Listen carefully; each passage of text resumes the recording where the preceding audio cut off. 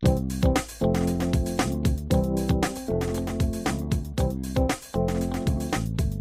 my friends. This is Kevin Swanson. The program is Generations. With me today on this edition is Steve Vaughn, who is board member of Generations and our parent organization, Christian Home Educators of Colorado. Steve, welcome. Hey, thank you. Good you. to have you. Yeah. Well, one of the objectives of this program is that we understand the times so that we would know what to do. Those are the men of Issachar. The idea is that we understand the enemy and be aware of his devices. It's okay to do that. We are to be in the world, but not of it. Now, our options in terms of interacting with the world around us is, one, we could escape the world, which is difficult to do because you have to go shopping from time to time. So, you run out of groceries. So you go back to the grocery store. And most of us are in the world. We have some buying and selling, quid pro quo we're doing out in the marketplace, and that's understandable. So you can't escape the world. We're not to conform to the world. That's the other option, amalgamate into the world. So we're not to do that. We've got the Romans 12:1 and 2 issue there. But we are called to be salt and light in the world and to cast down every imagination and anything that exalts itself above the knowledge of God in Christ. And so that's what we're to do. And to a great extent, we're engaging a cultural battle.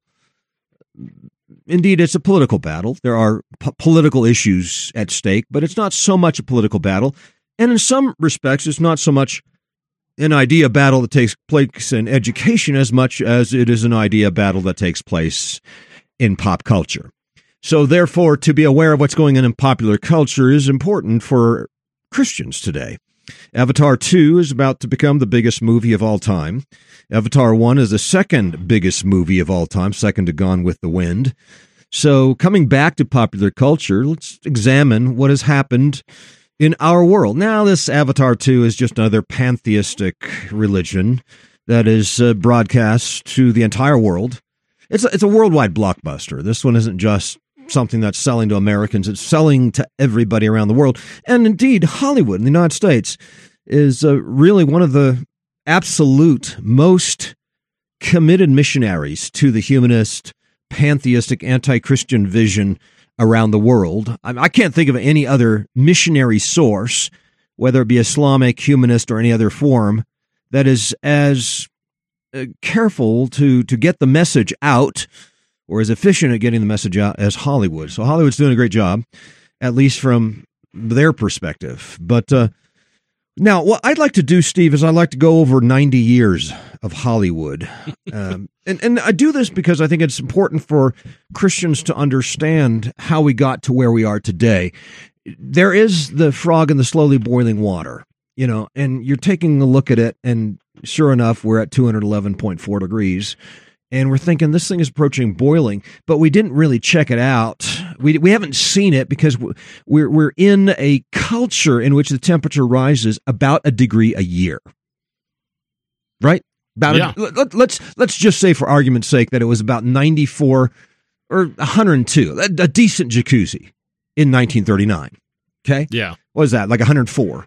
Okay, you go 90 years and you're approaching boiling, okay, at a degree a year. So the frogs are starting to warm up a bit. And the whole thing about the frog in the boiling water is that they don't move because it's rising too slowly for them to notice as a cold-blooded creature. And so it ends up being boiled, and it's happy at that time until it dies. Exactly. It's like a pretty nice jacuzzi, nice jacuzzi, except it seems like it's getting a little warmer here over the years.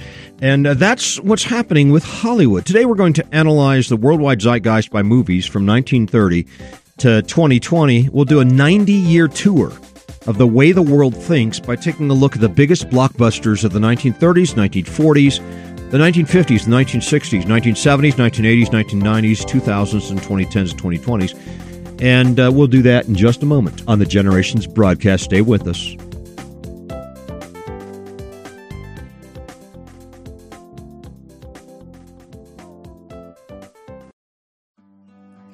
Busyness has a way of creeping into our lives.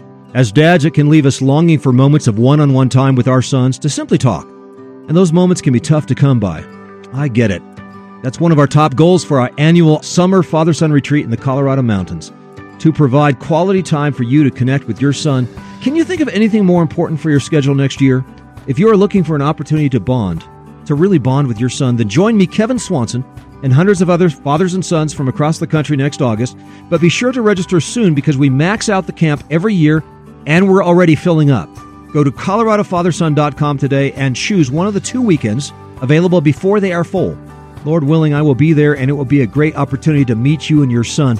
This is your chance to secure the lowest price for this event, so go to coloradofatherson.com and register today.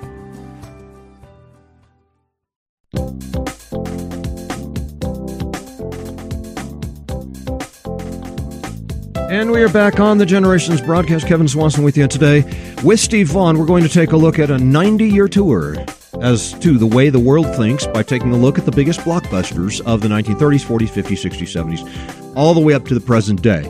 Now, these numbers have been adjusted for inflation. I'm not going to give you all of the numbers, but let's go back to the 1930s and find that the biggest blockbuster of the 1930s is Snow White and the Seven Dwarfs.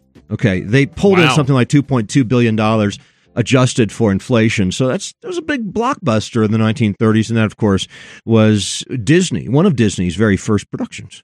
Yeah, it was. I think it was their first full-length movie. I think they'd done already some of the Mickey Mouse stuff and that sort of thing. But I think that this was their first full-length movie that they had actually put out as an animated movie. All right, so the big movie of the 1930s is Snow White and the Seven Dwarfs. Getting up in the 1940s, it's going to be Gone with the Wind, although it was produced in 1939, but continued to rake in the bucks, and they did something like $4 billion. That is actually the largest blockbuster of all time. Still is. Soon to be moved aside by Avatar, but since the 1930s, that's going to be number one. Gone with the Wind, 1940s biggest blockbuster. Moving in the 1950s, it was 10 Commandments and Ben-Hur, together pulling in $4.3 billion. The 1960s, The Sound of Music, The Jungle Book, and 101 Dalmatians. Now we're getting back into Disney. We're getting back into Disney. Sort of pro-family movies. Sound of Music, altogether, they pulled in something like $6.6 billion. So that was a big decade, and some really big blockbusters coming in the 1960s. Yeah, a lot of family-friendly aspects to all of those. That it's the family and Sound of Music, that we need to escape the Nazi area and the Nazi era, trying to get over into Switzerland, I believe it was. And then you've got Jungle Book, where they're taking this man cub into the man village, where he would then start a family. That was what the girl was singing. I must go to fetch the water so that I can provide for the family. I can provide the water for the family while my husband's out hunting. And so that was her view, was to try to get married and be a good wife. And so those are the types of things Disney used to put out. Not anymore, though. All right, so for the 1960s, Sound of Music, Jungle Book, and 101 Dalmatians, we get in the 1970s. Biggest blockbusters of the 1970s, Jaws and The Exorcist at $4.2 billion. Now you're beginning to see a worldview shift. That was a big shift. Yeah, huge. Yeah. Huge. Yeah. Yeah. Now, have you seen either of those? No, I haven't. No. Yeah, I unfortunately I have. I didn't see any of these, Steve, in the 1960s and 1970s, except for Sound of Music. My father allowed us to watch a little bit of Sound of Music. We only made about halfway through, and when they got to the part where I'm 16 going on 17, my dad shut down the television set and we all went to bed. So yeah, we didn't get very much of American culture, or I guess that would be more like Swiss or German culture. We didn't get much of that in the 1970s. Certainly didn't see Jaws and The Exorcist, but then you get in the 1980s and E.T. takes the cake in the 1980s with $2.7 billion. And yes, that was one of the first movies that I saw, actually, in the theater. And those were tough years for me, because you're not talking about a young man who's ready to discern very well. And I would say those were my movie-watching years, and watched too many movies and wasn't as discerning as I should have been. Those are the 1980s. And then on into the 1990s, that's Titanic. 1990s are the Titanic years. That's Titanic pulled in $2.2 billion. And that's somewhere around the top 3, 4, or 5 of the most popular movies of all time. And then the 2000s, you've got The Lord of the Rings, Harry Potter pulling in $4, $5, $6 billion. And then 2010s, finally we come to the Avatar and Avenger years, and these movies are way, way up there. They're about ready to push away the number one spot, which has been taken by Gone with the Wind. Gone with the Wind, yes, from the 1930s and 1940s. Okay, so that's pretty much it. To analyze what's happened over this period of time, we're talking about a 90-year run. To just see what's going on over, say, the first 90 years of popular culture in America. And remind yourself, my friends, that culture was largely set by family and local communities, as well as local churches for a period of about 1,600 years of Western history. And it's only been in the 1900s and early 2000s where we're getting into popular culture, making the most significant decisions for where people are going to go. And so as we take a look at these, we find that the first major shift occurred in 1982 with E.T. and Star Wars in 1977. And what am I talking about here? Well, I mean, if you just step back and say, what is this Gone with the Wind business? What is Jaws? What is Exorcist? What is Sound of Music? What's Ten Commandments? What is Ben-Hur? These are stories about real people. Now, they may have been people who did certain things in history, as in the case of the Ten Commandments and the story of Moses. They might be these reenactments, or they might be just dramatic representations of a story that tells of real people living in God's real world. That is, other people. They're interacting with other people on this earth. But then you get into the 1980s, 1990s, and onwards, and now we're seeing the shift from real history or real people into a fantasy world. The 1970s, of course, is the turning point in many ways. The Exorcist involved real people, but there was a rising interest in the occult. Jaws was a soft introduction to the horror genre. Nevertheless, even with Jaws, you find, real people dealing with, real animals created by God. And so you're not looking at full-fledged fantasy or sci-fi taking the box office in the 1950s, 60s, and 70s until you get to E.T., until you get to what happens afterwards with Lord of the Rings, Harry Potter, the Avatar, the Avengers, etc. It's almost nothing but fantasy, almost nothing but sci-fi. Of course, Star Wars came out in 1977. That was probably the hinge point, okay? But what you get is a full-fledged fantasy genre. That's what dominates the box offices and has between 2000 and 2023. Now, why is fantasy a risk, sometimes riskier than other genres? Well, number one, fantasy has been used as a door to gross autonomy. What do I mean by that? What I mean by that is man can act as his own god, building his own make-believe universe, determining good and evil for himself within the fantasy genre. Now, that doesn't mean that he always does that, but it opens the door for that. Secondly, fantasy and science fiction are addictive. Science fiction is known as a consciousness-expanding drug. That's the way Sir Arthur Clarke referred to it, and some have called it the crack cocaine of literature. Fantasy and sci-fi is also modern man's attempt to escape reality. He cannot face reality. He cannot face God, the reality of sin, judgment, of course, Christ, and God's redemption, and the necessity of repentance, and these sorts of things. So lots of folks want to get lost in the metaphor. They find 100 exit ramps off the highway of reality in order to escape reality, because they don't want to face God's reality. And so the preferred reality is either get lost in the metaphor, either just addiction to sci-fi and fantasy, or crack cocaine itself, or just, the addictive drugs that seem to have increased the despair deaths from 1 per 100,000 to 60 per 100,000, something like a 60-fold increase in just the last 20 to 30 years. So whether it's going to be drugs or whether it's going to be some form of fantasy literature or something like these movies, either way, addictions form and man gets addicted to getting lost in the metaphor and disconnecting himself from reality. And that's probably what Avatar is all about more than anything else. Avatar is really the story of somebody becoming his own avatar. Explain what an avatar is for us, Steve. What is an avatar? We talk about avatars, but it's like your pseudo character, pretend character, the person you want to pretend to be.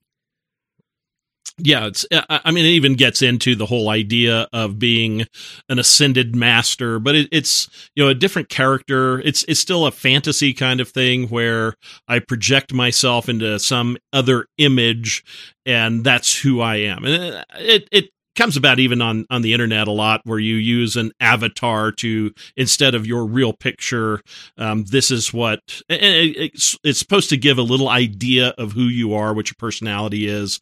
But it's all still in that fantasy realm, and it's escapism. It's essentially even saying that reality isn't good enough. God's reality isn't sufficient. I need to create my own reality, and if I were God, I would make it this way. It goes clear back to the sin in the garden. If I were God, I would create things this way. I would do better than God did. So the first major shift is massive genre shift. Friends, that occurred in 1982 with E.T. and then onwards into the next 30, 40 years. And so we see the big shift happen from the drama, thriller, and adventure genre in God's real world to what?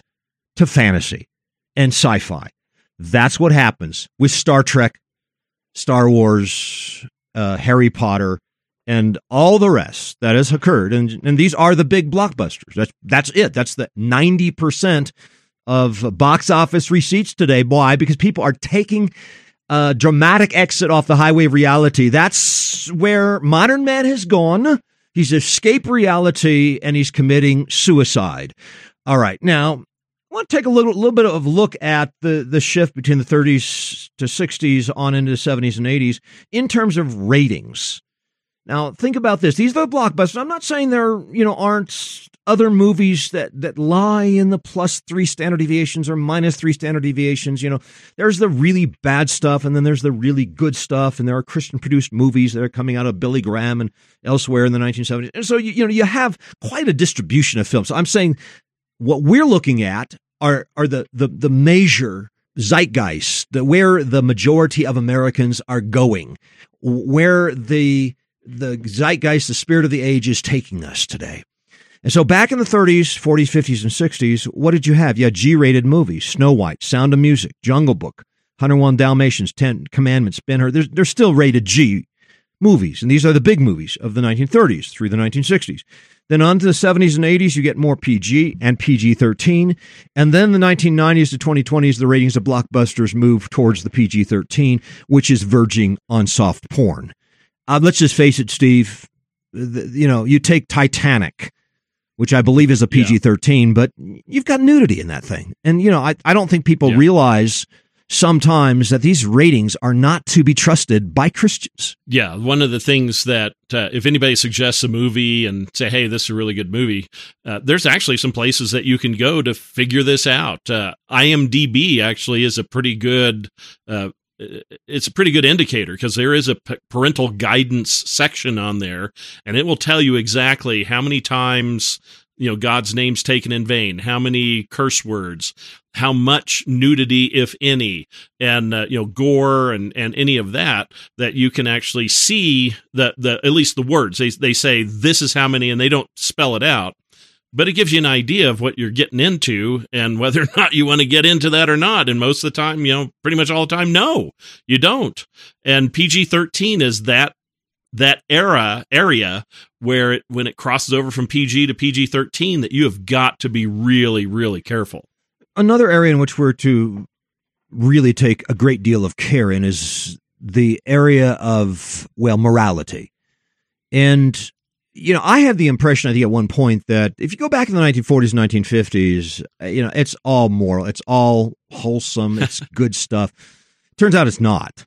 Not necessarily. It's not. Yeah. You've got a fair amount of sensuality that just, cooks under the surface. Now, of course, it explodes onto the scene with, The Graduate and some of those movies that are hitting the screens by the late 1960s. But it's still under the surface. And you got to be really cautious with it. Gone with the Wind. Let's take that one. Okay. As we view the shift in morality, Gone with the Wind has 2 curse words. Now, some say it was just one that's somewhat famous, but there's another one. at least one other one in it. Now, again, I haven't seen it, but I'm just looking at some of the scripts. And there are despicable people doing despicable things in a soap opera style presentation in the greatest blockbuster of all time. Scarlett O'Hara is a notorious screen character. She's got insincerity. She flirts. She's cold-hearted. She's encouraged to indecency. So she's not a role model. She's obviously a dangerous role model, but perhaps she was used as somewhat of a role model for those who watched the movie. The point is, there was no explicit approval of sin in Gone with the Wind, outside of cursing. There's that. So there's a little bit of that. But as you go after World War II, the big movies are Ten Commandments, Ben-Hur, Sound of Music, Jungle Book, 101 Dalmatians. No real explicit cursing, swearing, encouragements to break the Ten Commandments. In fact, one of these blockbusters actually is about the Ten Commandments. But again, there may be instances in these movies of immodesty and these sorts of things. But isn't this explicit? Yeah, go ahead and break the Ten Commandments of God. 1975, though, what you have is a huge increase in the violation of the third commandment. No question about it. Start getting into Jaws. They're counting curse words. Upwards of 30, 40, 50. Taking of God's name in vain. Taking of Jesus' name in vain. These sorts of things are happening throughout the 1970s. In fact, if anything happens in the 1970s, it's the explosion of the violation of the third commandment. So that's significant to me. That's really significant. You watch movies presented in the 1970s, they're just going to be full of this apostasy, this massive rebellion against God, this blasphemy against God, against the Lord. And that's just an explosion occurring in the 1970s. Some of the lesser movies are breaking the seventh commandment with impunity by 1967. As I mentioned, blockbusters aren't quite there yet, but The Exorcist effectively mocks the Catholic Church. The demon leaves the girl for the Catholic priest is the way the story goes. Okay, I mean, that's pretty much it. So you don't have to watch it. Just, there's this exorcist shows up, tries to cast the demon out of the girl, and winds up receiving the demon to himself. And it was sort of the Sons of Siva exorcism department that showed up on the scene, and the results weren't very good. Now, there's some debate as to whether or not the Christian God has sovereignty over evil. Now, of course, the entire horror genre doesn't want to submit itself to that. If you do that, then horror is no fun anymore, is the way that the ungodly view it. It ends pretty quick. It does, yeah. God puts the big kibosh on the demon and the whole thing's over. So the idea of the sovereignty of evil is just getting started in the 1970s. I think there's still some recognition of God, but there doesn't seem to be an indication that the power of God is going to crush Satan and all of his evil angels tossed into the hellfire forever and ever. That message, of course, is not going to be conveyed in a movie presented in the 1970s. You get into the 1980s, and E.T. is introducing potty mouth words, something you would not have seen in Sound of Music, Ben-Hur, and The Jungle Book in the 1960s. So that's happening in 1982. In the 1990s, up in the 2020s, the movies are now explicitly encouraging the violation of God's laws. We're supposed to, really be encouraging and exalting in the relationship of a young man and a young woman on the Titanic. And of course, there is a violation of the seventh commandment. There is sexual sin going on there as well. And the Harry Potter movies of the 2000s introduced the world to witchcraft. Avenger movies of the 2020s present some of the most radical departures from Christian morality you could imagine. Homosexual characters now appearing in Avengers Endgame in 2019 and almost every Marvel movie since then. The Marvel franchise, of course, owned by Disney. The ancient one in Avenger Endgame is a witch doctor or a sorcerer. He wins the contest to be the supreme sorcerer of the world. He's said to use dark magic for good ends. He casts spells.